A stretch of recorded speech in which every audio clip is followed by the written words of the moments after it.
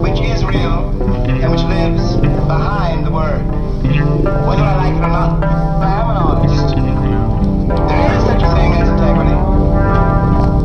Some people are noble. There is such a thing as courage. All of these words, a reality behind these words, depend ultimately on what the human being, meaning every single one of us, believe to be real.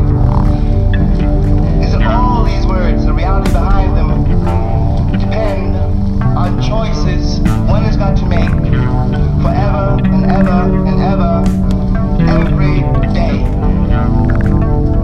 It seems to me that the honest struggle for his integrity is a kind of metaphor, must be considered as a metaphor for the struggle which is universal and daily of all human beings on the face of this terrifying world to get to become human beings.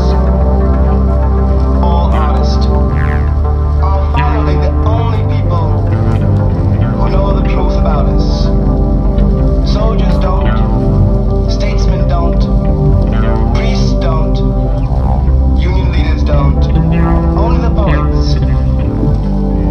Sounds mystical at a time like this, but something awful is happening to a civilization when it ceases to produce poets, and what is even more crucial, when it ceases anyway whatever to believe in the report that only poets can make.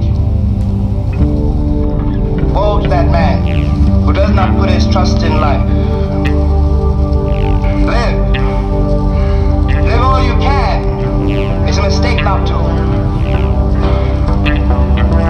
And this is what I take as being the truth about everybody's life all the time.